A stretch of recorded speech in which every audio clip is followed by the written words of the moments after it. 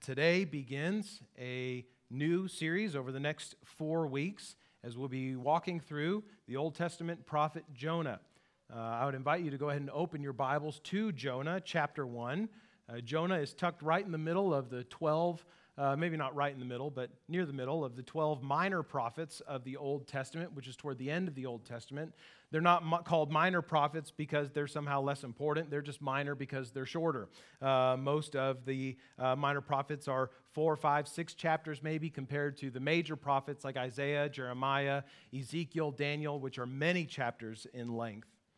Jonah is interesting among the minor prophets because Jonah does not read like most of the other prophets do. Most of the other minor prophets, and even the major prophets for the most part, read like written or recorded oracles from God through his prophet to his people or to the people that they're intended. Jonah is quite different. Jonah reads more like a historic narrative. The story of Jonah almost would fit better alongside the narratives of the lives of Elijah and Elisha in 1st and 2nd Kings. It feels a little bit more like that. But nevertheless, here it is in the minor prophets. When somebody tells a fish story, you know that you're in for a tale. No pun intended. I really didn't mean that. If somebody's telling a fish story, they usually embellish the size of the fish they caught, the difficulty with which it was reeled in. Usually everything in the story gets not blown out of proportion, but expanded just enough to strain the imagination and yet also, make you feel some pride or gladness for this person who caught a fish. If ever there was a fish story in the Bible, people would be inclined to think that it was a story of Jonah. Jonah is a story with big stuff. There is a large fish. There's a great storm. There's a great city called Nineveh that Jonah is called to go through. There is a miraculous plant that grows up in a night, and then a worm that eats and destroys the plant in a night. Jonah is full of a lot of these, if we just put it this way, miraculous types of events. But Jonah is not a fish story.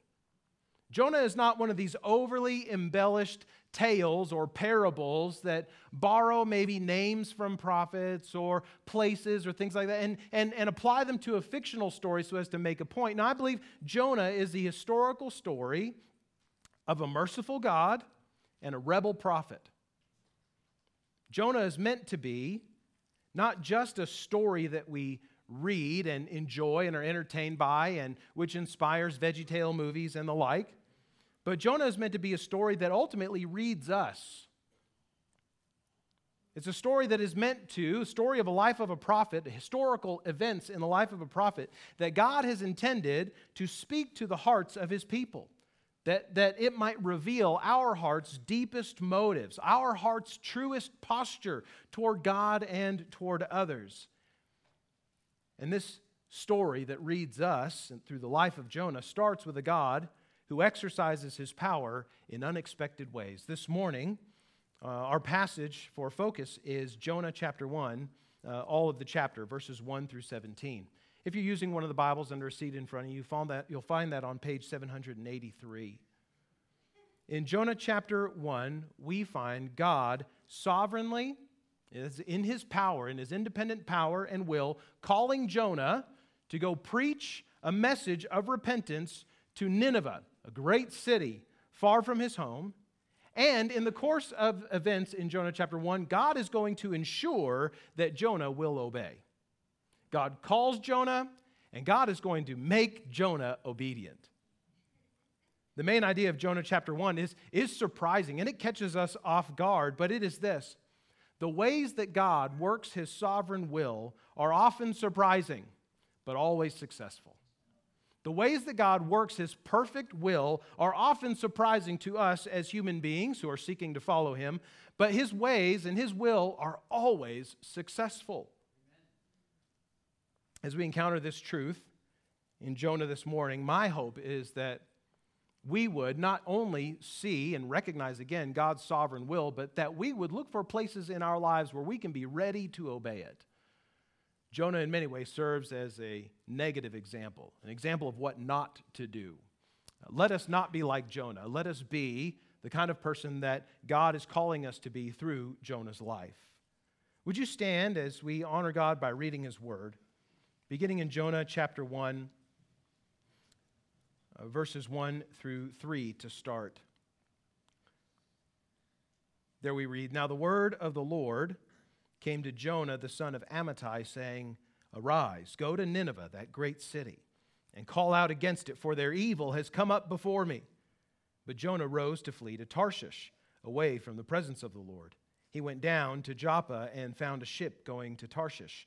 So he paid the fare and went down into it to go with them to Tarshish, away from the presence of the Lord. This is God's word. You may be seated.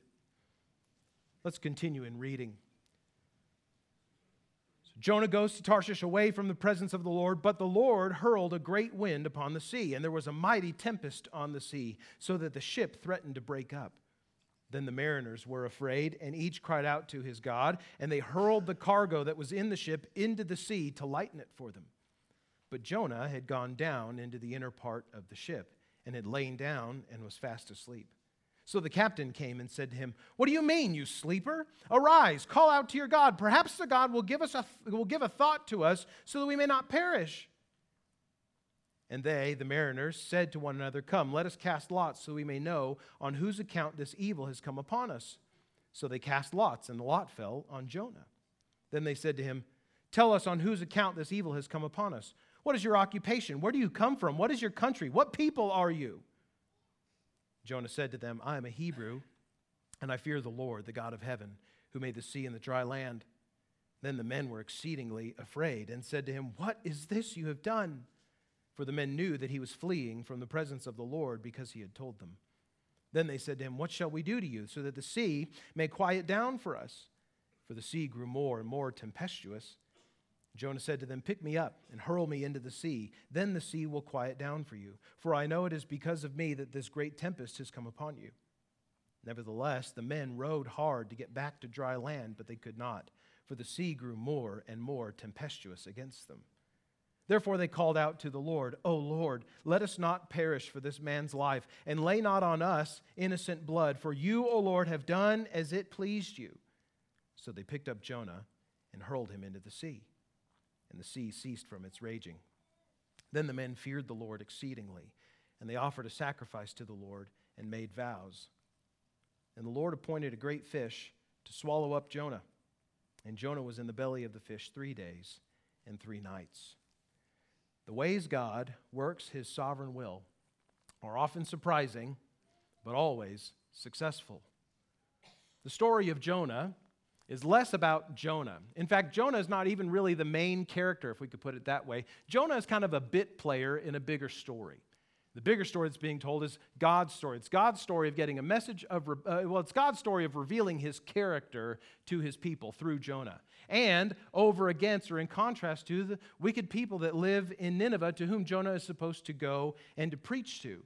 The main character in Jonah is not Jonah. It's God. Let me demonstrate that to us in a few different ways throughout the course of chapter 1.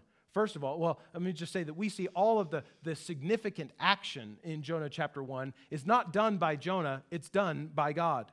We see God, first of all, in verses 1 through 3, calling His prophet in surprising ways. Maybe even, can I say, confounding ways, ways that boggle a reasonable mind. Jonah was a prophet in the northern kingdom of Israel. After the kingdom of Israel was divided into the northern kingdom of Israel, the southern kingdom of Judah, after the death of King Solomon. He was a prophet to the northern kingdom during the reign of Jeroboam II. This was about 793 to 753 BC or so. God's call comes to Jonah. The word of the Lord came to Jonah. This is a very formulaic way that God speaks to His prophets. You can look throughout a number of the minor prophets, and you'll see that phrase. The word of the Lord came to, fill in the prophet's name, and this is what God said. How does God call Jonah? He says, first of all, arise, get up, and go to Nineveh, because their sin has come up against me, or come up to me. Their sin has stunk to high heaven, so go preach against them. What do we know about Nineveh? Well, Nineveh was not an Israelite city. Nineveh was an Assyrian city. It was a significant city in Assyria. Jonah chapter 4, verse 11 tells us that at that time there were more than 120,000 people that lived there, in addition to many animals and livestock as well. But what we know about Assyrians from history is that they were not a particularly nice people. In fact, they were a rather violent people. One scholar records this, that the Assyrians were well known in the ancient world for brutality and cruelty. Ashurbanipal, who was one of the kings, who was the grandson of Sennacherib, both kings of Assyria, in the late 700s, early 600s BC, Ashurbanipal was accustomed to tearing off the lips and hands of his victims. Tiglath-Pileser III, who reigned between 745 and 727 BC, he flayed victims alive and made great piles of their skulls. The Assyrians, the Ninevites, are heads of your enemies on sticks outside of your city kind of people. And God says to Jonah, hey, Joe, got a task for you. Get up and go to that city with all those enemy heads on sticks outside of it and preach to them about how bad they are. God's call to Jonah is simple and clear. Get up, arise, go to Nineveh. And Jonah's response is the exact opposite. God says to Jonah, get up, arise, go to Nineveh. But Jonah, we read in verse 3, rose to go to Tarshish. Now, Nineveh was to the east of Israel and the kingdom of Israel. Tarshish, we're not exactly sure where it is, but quite possibly is in modern-day Spain, far, far to the west. In Jonah's day, it would have been the far west ends of the earth, so to speak. So God says to Jonah, Jonah, get up, go to Nineveh. Jonah gets up and goes as far as he can go in the world that he knew. Away, as the text says 3 different times, away from the presence of the Lord. Did you catch that each time it was mentioned? Jonah got up, verse 3, to flee to Tarshish from the presence of the Lord. Later, at the end of verse 3, he paid the fare, went down into it to go to Tarshish, away from the presence of the Lord. He tells the sailors who he is and who he fears, and the sailors know that he is fleeing from the presence of the Lord. Jonah wants to go not just as far away as he can from God's call, he wants to get as far away from God as he possibly can. God says, get up, and Jonah gets up and goes down. He goes down to Joppa, down into a ship, down into the hull of the ship, down into sleep. Later in the story, he'll go down into the sea and further down into the belly of the fish. Catch the irony of Jonah's life in his decisions here. The prophet of God, who had already, as 2 Kings chapter 14 tells us, had already been likely ministering in the northern kingdom of Israel. This prophet of God, who was well acquainted with God's word and with God's work among his people, he knew all of the miraculous things and all of the great works of deliverance that God had done for his people, particularly in the Exodus and bringing them out of slavery in Egypt. This Jonah, who knows this God, and who knows God's character of holiness and mercy to repenting sinners, which was revealed in Exodus 34 when God said to Moses, I'm the Lord, gracious and compassionate, abounding in steadfast love and mercy. A formula, a creed, if you will, of what is known about God that the people of Israel would repeat throughout ages, which Jonah himself repeats and acknowledges that he knows in Jonah chapter 4, verse 2. This prophet of God who knows this God and all that he does refuses to follow God's call. It is interesting as we look at Jonah's life and this very, very difficult, maybe even impossible call on his life to go to people who hated him and who were despicable in the eyes of so many, that Jonah's call is not altogether different, and God's will for Jonah is not altogether different from God's will for Christ. God sends his son, Jesus the Christ, to a despicable people, to a people who had defied him. John 3:16 tells us the wonderful, beautiful truth that God loves us in this way, that he sent his one and only Son, that whoever believes in him would not perish but have everlasting life. Romans 5:18 and 19, the Apostle Paul says, "Therefore, as one trespass," speaking of Adam's first sin in the garden, "as one trespass led to condemnation for all men, so one act of righteousness," speaking about Christ's death for sinners, "leads to justification and life for all men. For as by the one man's disobedience the many were made sinners, so by the one man's obedience the many will be made righteous." Friends, Jesus did not come to save people who've got it all together. He is not God's demonstration of love to people who loved him first. He is God's demonstration of love for people who hated him. For sinful, wicked people who denied God's existence, who defied his glory, who rejected his worship. And that's all of us. When God calls his son, when he tells his son to go and give his life for sinners, that call is not altogether different, and maybe even harder than God's call to Jonah to go and preach to that wicked city. But see the difference between Jonah and Jesus. Where Jonah hears the word of God, the command of God, get up and go, he gets up and goes the opposite direction. When the Son of God knows God's will, he goes and fulfills it all in perfect obedience. Christ fulfills God's will absolutely opposite of the manner in which Jonah did. Not unwillingly, but willingly. We sang about the moment there as Jesus was in the Garden of Gethsemane the night before he would give his life for sinners. And he prayed, "Father, if it's possible, let this cup pass from me. But not my will, but your will be done." Your will be done. God's call on Jonah is a hard one. His call to Jesus, the Son, was a difficult one. And dear friend, God's call and his will for the church is not altogether different from that of Jonah or Jesus.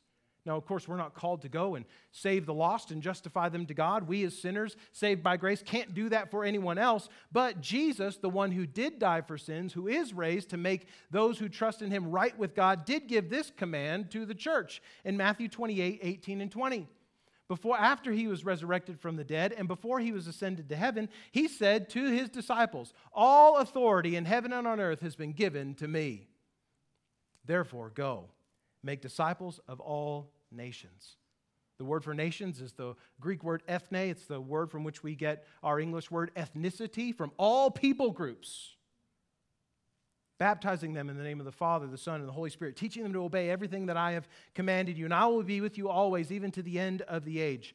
Why does Christ commission his followers to make disciples of all nations, even nations that might hate them, even people who might be so violently opposed to the gospel as to put believers to death for preaching the gospel? Because God has willed to do it. Because God has willed to redeem people from every tribe, nation, tongue, and people for his glory, as Revelation 7:9 pictures for us. God calls his prophet in a surprising way to do a surprising thing. But Jonah's call is not altogether unique. It's similar in many ways to Christ's call to do an impossible thing for a despicable people, which Jesus fulfills obediently. And it's similar to the call that he gives to us to go to all nations, not just the ones that like us, not just the ones that are like us, but to all of them. Understand this morning, friend, whether you're a Christian or not, God will call you to defy yourself and to do confounding things for his sake.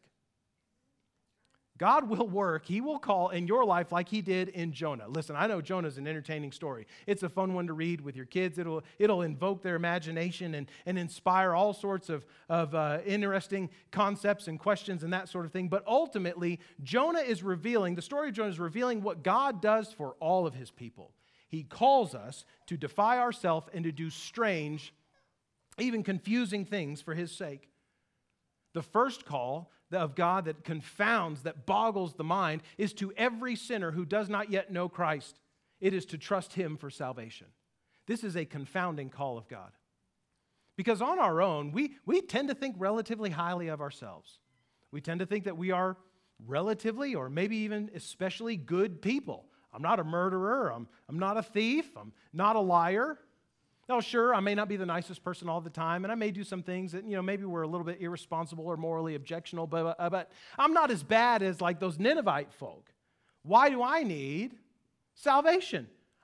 Surely God knows that my good deeds outweigh my bad deeds. But the call of the gospel, friends, is a call that reminds us that all of us have sinned and fall short of the glory of God. That not a one of us, no matter how many good things you do, no how many generous things you do, no matter how much community service you do or how kind you are to others, that you are still a sinner who is short of the glory of God. And by your own efforts can never make up that difference. It is a confounding call that God gives to all the world to say, the only way to right relationship with me is through faith in my Son Jesus, who died to pay for your sins. That is a confounding call. That is a confusing call. That's a surprising call. Maybe a call that you find ridiculous if you're not yet a believer, but friend, that's the call of God to you. Or perhaps you are a Christian. You've already responded in faith to that confounding call. God, in His way and in His wisdom, through His Holy Spirit, has given you insight to see, I don't know how it makes sense, but I believe that it is true. That God has paid for my sins in Jesus and that I am right with Him. Well, guess what? There's a surprising call to you too. And that call is to go to inconvenient people and to go to inconvenient places, to shed light on sin and to call people to repentance and faith in Christ. We live in a culture, we live in a society that wants to let everybody kind of do their own thing, mind your own business, stay out of my life, I won't hurt you, you won't hurt me, just let me go on my own way. Friends, that is not the call, Christian, that is not the call that God has given to each of us. He's given to all of us a call to make disciples of all nations, which means pointing out the reality of sin, pointing out the wonderful, blessed truth of Christ's death, burial, and resurrection for forgiveness of sins, and to call people to turn from doing life their own way, on their own terms, where they want, when they want, with whom they want, that they might submit it to Christ as Lord. This is a confounding, confusing, surprising call when it comes to us from God. But understand, God will call you to do it. That is almost certainly a promise from Scripture. Whether you don't know Christ yet or you've known Christ for a long time, God is going to call you to defy what you want for yourself to fulfill His will. So God calls in surprising ways. But then in verses 4 through 6, after the call comes to Jonah, we find that God confronts the rebel. What does God do when Jonah runs? God says, Jonah, get up, go to Nineveh. Jonah gets up, tries to go to Tarshish. What does God do? Does He say, never mind, I'll get someone better? Not a problem. Don't need you really anyway, Jonah. Of course, God is sovereign. He doesn't need Jonah. But does God let him go? Does He find someone else who would more willingly fulfill this call? No. Dadgum. Instead, when this prophet of God rebels against the call of God, God confronts Jonah, and He confronts him dramatically. Notice verse 4. The Lord hurled a great wind upon the sea, and there was a mighty tempest on the sea, so that the ship threatened to break up. Where did the storm come from? Came from the Lord. Where did the call on Jonah's life come from? Came from the Lord. So the same Lord who calls is also the Lord who confronts. He confronts Jonah with this storm that threatens to kill everyone on the ship. Understand from verse 4, this storm is God's storm. It's not an accident of the weather, and it's a storm that is meant to get Jonah's attention. It's a wake-up call to this rebel prophet. But Jonah, though, who went down to Joppa, down to a ship, down into the ship, has now gone down into sleep. He is so deep into his rebellion against the Lord that he is sleeping through this storm. Now, some have said that Jonah's sleeping through the storm is an act of just total indifference to everything in the world, including God's call. I think it could also just be evidence of maybe exhaustion, spiritual and physical exhaustion in Jonah's life from running from God. He knows he's fleeing from the presence of the Lord. It could be brought on by severe emotional, psychological, spiritual depression as well, that he's asleep through this storm. But for whatever reason, Jonah is still obviously far, far, far from where God has called him to go. Again, notice the irony in Jonah. First of all, there's irony. The prophet who knew God should have been willing to go wherever God was calling him to go. And now the prophet who was running from God is now the last person to recognize that the storm is coming from God to them. The first people that recognize the divine source of the storm are not Hebrew believers, but pagan mariners, pagan sailors. The captain himself, noticing that Jonah is absent in all the commotion of the storm, calls Jonah with the same word that the Lord called Jonah with. Jonah chapter 1, verse 2, God says to Jonah, "Arise, go to Nineveh." Jonah chapter 1, verse 6, the captain says to Jonah, "Arise, get up, call out to your God." This whole event, the storm at sea, may appear as though God is punishing Jonah. He's angry at Jonah. Jonah messed up, and God is going to make sure he knows just how badly he messed up. But friends, I think, in light of the whole story of Jonah, that the storm is less about punishment than it is about confrontation of Jonah's rebellion. It's less about punishment and more about rebellion. There's nothing in the text of Jonah that tells us that God was punishing Jonah because of his rebellion. And as many of us know, Jonah's a familiar story to all of us. Jonah is eventually going to go to Nineveh. He's going to do what God called him to do. This is not a storm that is meant in which God is pouring out all of his righteous wrath against Jonah's sin and rebellion, although there may be some of that at play there for sure. But I think it's more a confrontation of Jonah. This is God's work to get Jonah on track to do what God called him to do in the first place. Because God's will for Nineveh is not just God's will for Nineveh, it's also his will for Jonah. God is going to reveal something about himself to everyone in this story and to us as well. Now, the sailors do well, I think, in understanding in some regard that this may be punishment from a God against them. That's normally what they would have attributed storms at sea to. The gods are angry, and God's wrath is certainly evident, I think, in the violence of the storm, but the telling of the events themselves doesn't say anything about God trying to put Jonah down. Instead, God is determined to get Jonah to where he's supposed to be. It's like a parent saying to his child, when he's given clear instructions to a child, and the child has just blatantly disobeyed it, rebelled against it, tried to walk away from the responsibilities that have been given to them by their father or by their mother, the parent saying, "Hold on just a second. I gave you clear instruction, and you will not just walk away from me. There will be some consequences for your rebellion, but at the end of the day, you're going to do what I asked you to do." I think in many ways this is how God is sort of dealing with Jonah. Now, the unfortunate aspect of all of this is that Jonah, by his rebellion, has now put the lives of these pagan sailors into danger as well.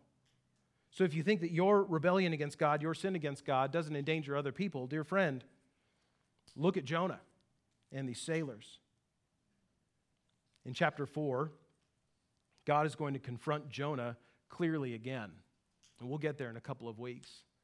But God confronts this rebel prophet, not just when he tries to run away, but especially even later in Jonah chapter 4, when this prophet tries to have a bad attitude about what God decides to do. There's a similar situation in the New Testament where God works strongly in the life of one of his people to do what he wants them to do, even though it is not the thing that they would care to do. In Acts chapter 10, God calls Peter, one of the lead disciples who's following Jesus. And after Jesus' ascension into heaven at the beginning of Acts, Peter kind of becomes the de facto leader of the church at that point. In Acts chapter 10, God calls Peter, who was a Jew, who had been a Jew his whole life, to preach the gospel of salvation through faith in Christ to a Gentile Roman named Cornelius. In getting Peter to go to a person that Peter himself was not likely to want to go to, God gives Peter a vision. And in this vision, in Acts chapter 10, Peter sees 3 different times a picnic blanket of sorts descending from heaven. And on that picnic blanket are all kinds of food. Now, Peter, being a Jew, would have only eaten kosher foods that were declared clean and holy as God had instructed back in Exodus, Leviticus, back in the law of the first part of the Old Testament. So Peter sees this blanket coming down from heaven, and on it are all kinds of kosher foods and all kinds of non-kosher foods. Right? On this blanket are all the things that Peter would have normally eaten and taken part in, but also bacon and shellfish and other things that were not necessarily kosher. And Peter says in his vision, Lord, I've never eaten anything unclean. Why do you put this before me? And 3 times the Lord says to Peter, rise, Peter, kill and eat. Rise, Peter, kill and eat. Nothing that I have said is clean is unclean. I'm commanding you to do what I've called you to do. To go to a Gentile named Cornelius, a person that you would not normally want to associate with or eat at table with or spend your life with, and preach the gospel to him. In the same way that God presses Jonah to obedience, so God also presses Peter into obedience. And Peter was initially resistant, but then faithful, and he saw the glory of God in the regenerated hearts and lives of these Gentile believers, and goes home praising God and telling the other believers, hey, this is what happened. I preached the gospel to some Gentiles, and they believed. What do you think about that?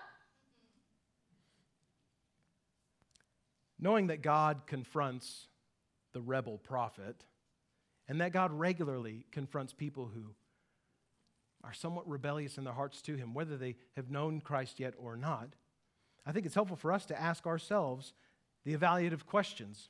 Am I rebelling against God? How is God confronting my resistance to his will in my life? Maybe you're not sure how to answer that question, so you need to take a look at the situation of your life. Maybe there's tension in relationships in your life that come from or center around some call of God to be obedient, some command in his word, some expectation for what it means to follow Christ as a believer that now has created tension in your relationships. Maybe there's profound discontentment in your life because at one point in time, you had a sense that it was obedient to God to go to this place, to go to that school, to move to this city, to preach to that person. And you have regularly rejected God's call in that way, and there's just discontentment with everything around you. Maybe your heart is strained at all of its seams between doing what is right and doing what is comfortable. Maybe you're living headlong in a direction that you know is ultimately sinful, and you don't feel the conviction of God at all in your life. Maybe you don't feel any tension. Friend, can I say that that's a far scarier place to be than in a place in life where there's a ton of tension over being obedient to God or not? Could it be that God is confronting your resistance to him by letting you walk into a very dangerous spiritual place that only he can eventually help you out of? Maybe the absence of tension, the absence of difficulty, the absence of friction in your life is more a picture that you're living more according to your own will than that of God's. If that's you, friend, in whatever regard it is, I implore you, repent. Repent. Turn from your rebellion. Heed the confrontation of a holy God who, if his perfect will is for you in your life, a particular direction, and you're running from it, repent of that rebellion and seek to be obedient to God. God calls his prophet in unexpected ways. He confronts the rebel. And then in verses 7 through 17, we see God using unexpected means to get Jonah back on track. He uses people and things in a particular way that most people wouldn't expect in order to get Jonah to do what God has intended for him to do. There they are on the ship. The ship is breaking up because of the storm. The sailors know that someone is responsible for the storm, that God or the gods are angry with someone, and so they go to figure it out. And what do? They cast lots. They cast lots to find out who's responsible for the storm. These lots would have been colored stones or bones that probably would have been held in a bag or in somebody's pocket or whatever that would have been thrown out onto the floor or onto the deck of the ship in this case. And if the stones came out in a particular order or a particular color of stone landed in front of an individual, that would be interpreted as God or the gods saying this problem or this issue is this person's responsibility. And so the sailors throw lots, and the lot falls on Jonah. Do you think that's by accident? No, of course not. We've already seen God calls Jonah. God sends a storm. He hurls a storm at the ship. And now we see God even directing the falling of the lots so as to show to the sailors and to Jonah exactly whose responsibility this is, exactly whose attention God is trying to get. God commands the lot to fall to Jonah. And Jonah is then forced to admit who he is. He's hit with this machine gun style series of questions. Who are you? Where are you from? What's your occupation? What God do you serve? And Jonah's answer is, I'm a Hebrew. I fear Yahweh, the Lord, the God of heaven who made the sea and the dry land. They say, what God do you fear? And Jonah says, the one who's in charge of everything. The lots are God's means of bringing Jonah face to face with the God that he himself has disobeyed. Jonah, this rebel prophet, trying to flee the presence of the Lord, forced to come face to face with the God it is that he's running from. And what's the response of the sailors? They're terrified. Even more, they are exceedingly afraid, even more afraid than they were before. They say to Jonah in chapter 10, what have you done? You chucklehead, running from that God? You worship the God who's over everything? The God of the gods? You're running from him?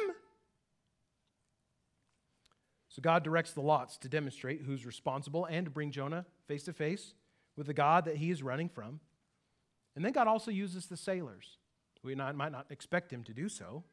Not expect that God would use pagan people to accomplish his will, but here in Jonah chapter 1, he absolutely does. The sailors ask Jonah, what do we need to do to appease this Yahweh that you serve? What do we do to make him happy so that he'll stop this storm, so that we can live? Jonah says, throw me overboard. You've already thrown everything else overboard, throw me too. Jonah's assumption here, though, friends, is not that he will gracefully swim back to shore to Joppa. Jonah's assumption is that he's going to die in the ocean. The best thing for you all to do, he says to these pagan sailors, is kill me. Throw me overboard, let me drown, you'll be safe. If I'm dead, God can't be mad at me anymore, right? So, they throw him overboard.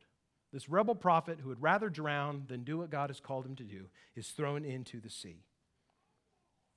Catch the irony here in the story again. That the people, the only people who rightly in Jonah chapter 1 fear the Lord the way he ought to be feared are these pagan sailors who never knew his name until this moment. They cry out to God before they throw Jonah overboard, don't hold us responsible for innocent blood. We're just doing what your guy told us to do. We're not trying to make you mad.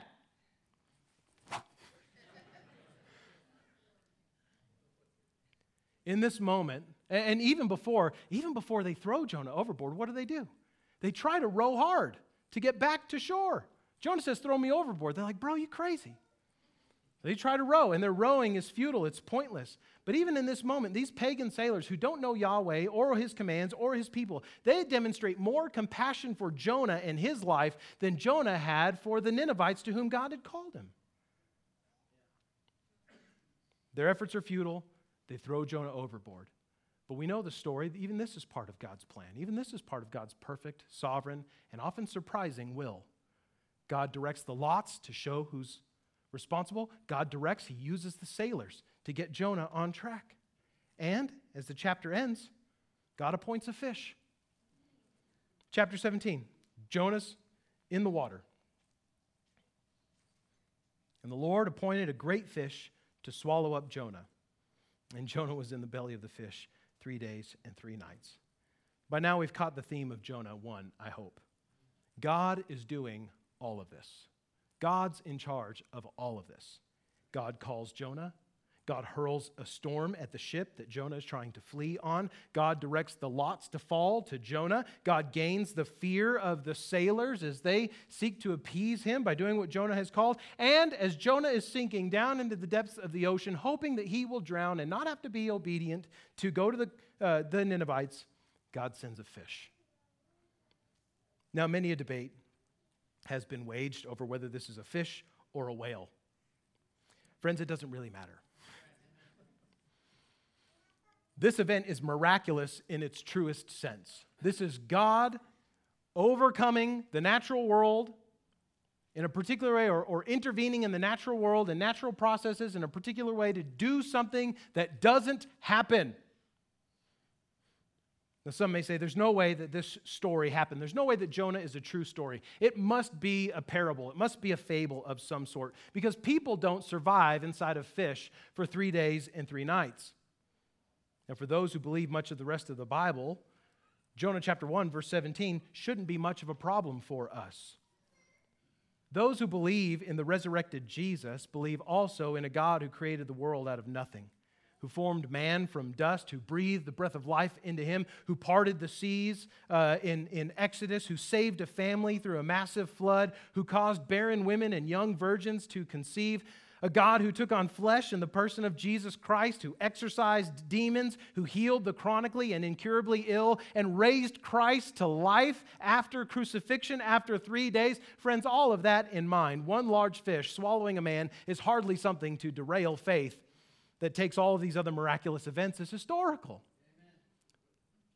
If you can believe that that God raised Jesus from the dead, friends, it's not that hard to believe that God preserved a man in a fish.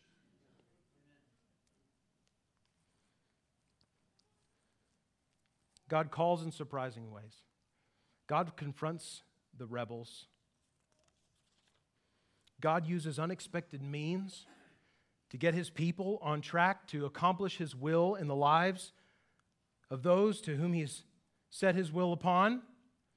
In light of this truth, friends, that God uses unexpected means and he's going to do what he wants to do, I encourage all of us, let us determine in our hearts to be responsive to God's work.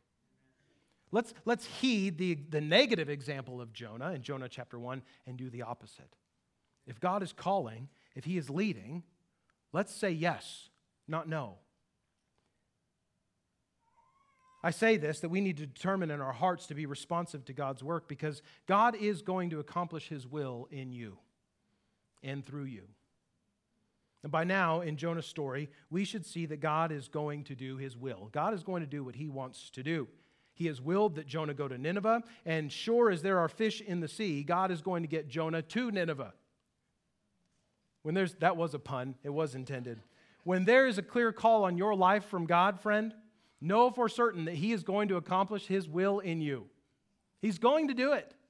As Christians, the one clear and certain call of God upon us is to take the hope of the gospel to the world, to all nations, and make disciples of Jesus Christ of all nations who will do the same.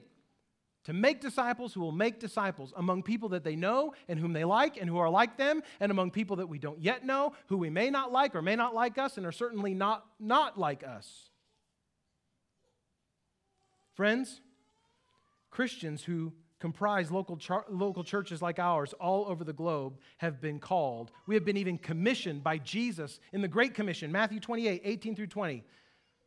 Commissioned to take the message of forgiveness of sins through faith in the person of Jesus Christ, his death for sins, his glorious resurrection, to take this message to every nation and to all people. This is a clear call from God upon the church. This includes hostile people like the North Sentinelese Islanders who violently attack nearly all persons who come even close to their very remote island. This call goes to Christians to go out also to the neighbor across the street from you, who may not be the easiest person to live by, who plays their music way too loud at all the wrong hours. This call includes going to drug dealers and gun runners and grumpy old men who yell at kids to get off their lawn.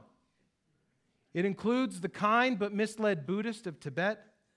It includes the lovely but misunderstood and misunderstanding Hindu shopkeeper in India.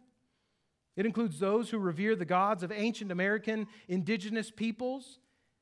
And it includes the generous atheist who lives next door to you. Our call is clear, Christian. It's as clear as Jonah's. And God is going to fulfill his will through the church, whether we like doing it or not. So determine in your heart to be responsive to God's call. And friend, if you're here this morning and you're not yet a Christian, I hope you'll hear the call of God from Jonah's life to you as well. Not to be a missionary, not yet anyway, but hear the call of God to you to fall on his mercy. We who are Christian often identify and are meant to learn by Jonah's negative example. But the persons in the story that the non-Christian ought to identify with in Jonah are not Jonah, but the Ninevites to whom Jonah is called. Now, you likely are far kinder, far more gentle, far more humane than the ancient Assyrians were. My guess is you probably don't have heads of your enemies on sticks outside your front gates, and for that, we all thank you.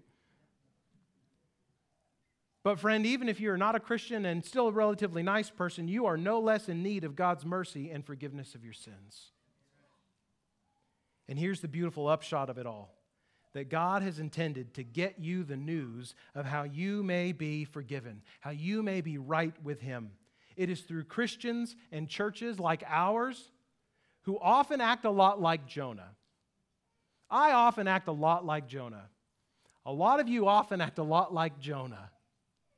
A lot of us hear God's call and would rather do something different. And friend, if you're not a Christian today and you've never heard the gospel from people that are in this room, listen, I don't blame you, and that's not your fault. That's on us. We often act like rebel prophets. But nevertheless, God has intended to use imperfect Christians and imperfect churches like ours to get the gospel to you. Though we often act rebellious, it is our call to proclaim to you the good news of God's grace and rescue from sin, and to call you to believe it. And because you're here today, we hold out to you the same invitation that we received and that we are commissioned by Christ to deliver. Friend, if you're not a Christian this morning, this is the message you need to hear. You need to recognize that you are a sinner against a holy God. All of us are. Not a one of us can claim that we aren't. You need to believe that there is a path to reconciliation with God, but that path is not through your own efforts, but through God's effort, through His Son, Jesus, His divine Son, who died in your place on a cross and rose again for your forgiveness. The call to you today, dear friend, if you're not yet a Christian, is this: entrust your whole life to Christ as Lord and receive God's mercy. Receive God's mercy. I pray, friend, if that's you, you're not yet a Christian, and that message is to you, I pray that you would determine in your heart to be responsive to God's call. And maybe even now, silently, in your own way, in your own words, you would pray a prayer to God. Something like, God, I've never asked you about anything before. But if this gospel message is true, if I need forgiveness, if I am a sinner that needs forgiveness and I need to be made right with you, help me to see that that's true today. Amen. And friend, if God is calling in your life to trust Jesus, to become a Christian, or you just have more questions about what all this means, will you please come find me after worship today? I'll hang out here at the front for a little bit. Most of us will dismiss to small groups, but if you need to talk about what it means to follow Jesus, what it means to receive God's grace and mercy for your sin, come find me. Let's settle that in your heart today. Brothers and sisters, the ways that God works His sovereign will are often surprising. They certainly were in Jonah's life, but they are always successful. Jonah's going to get to Nineveh. Christian, God is going to save a people from every tribe, nation, language, and people group, either to our delight or in spite of our rebellion and laziness. The question for us as believers is this: will we pursue His will to our own delight and to His glory, or must He do it in spite of our resistance? Non-Christian, God will prove Himself the just judge of sin. He has willed to do so. It is in His nature to prove Himself just. Will you find yourself in the path of His judgment, or will you find yourself securely in His favor, not because of who you are or what you've done, but because you've trusted Christ who was judged in your place? God is sovereign. This much is true. Jonah makes no question about it. Let us find ourselves then to be willing, loving, worshipful servants of this gracious and merciful God. Will you pray with me?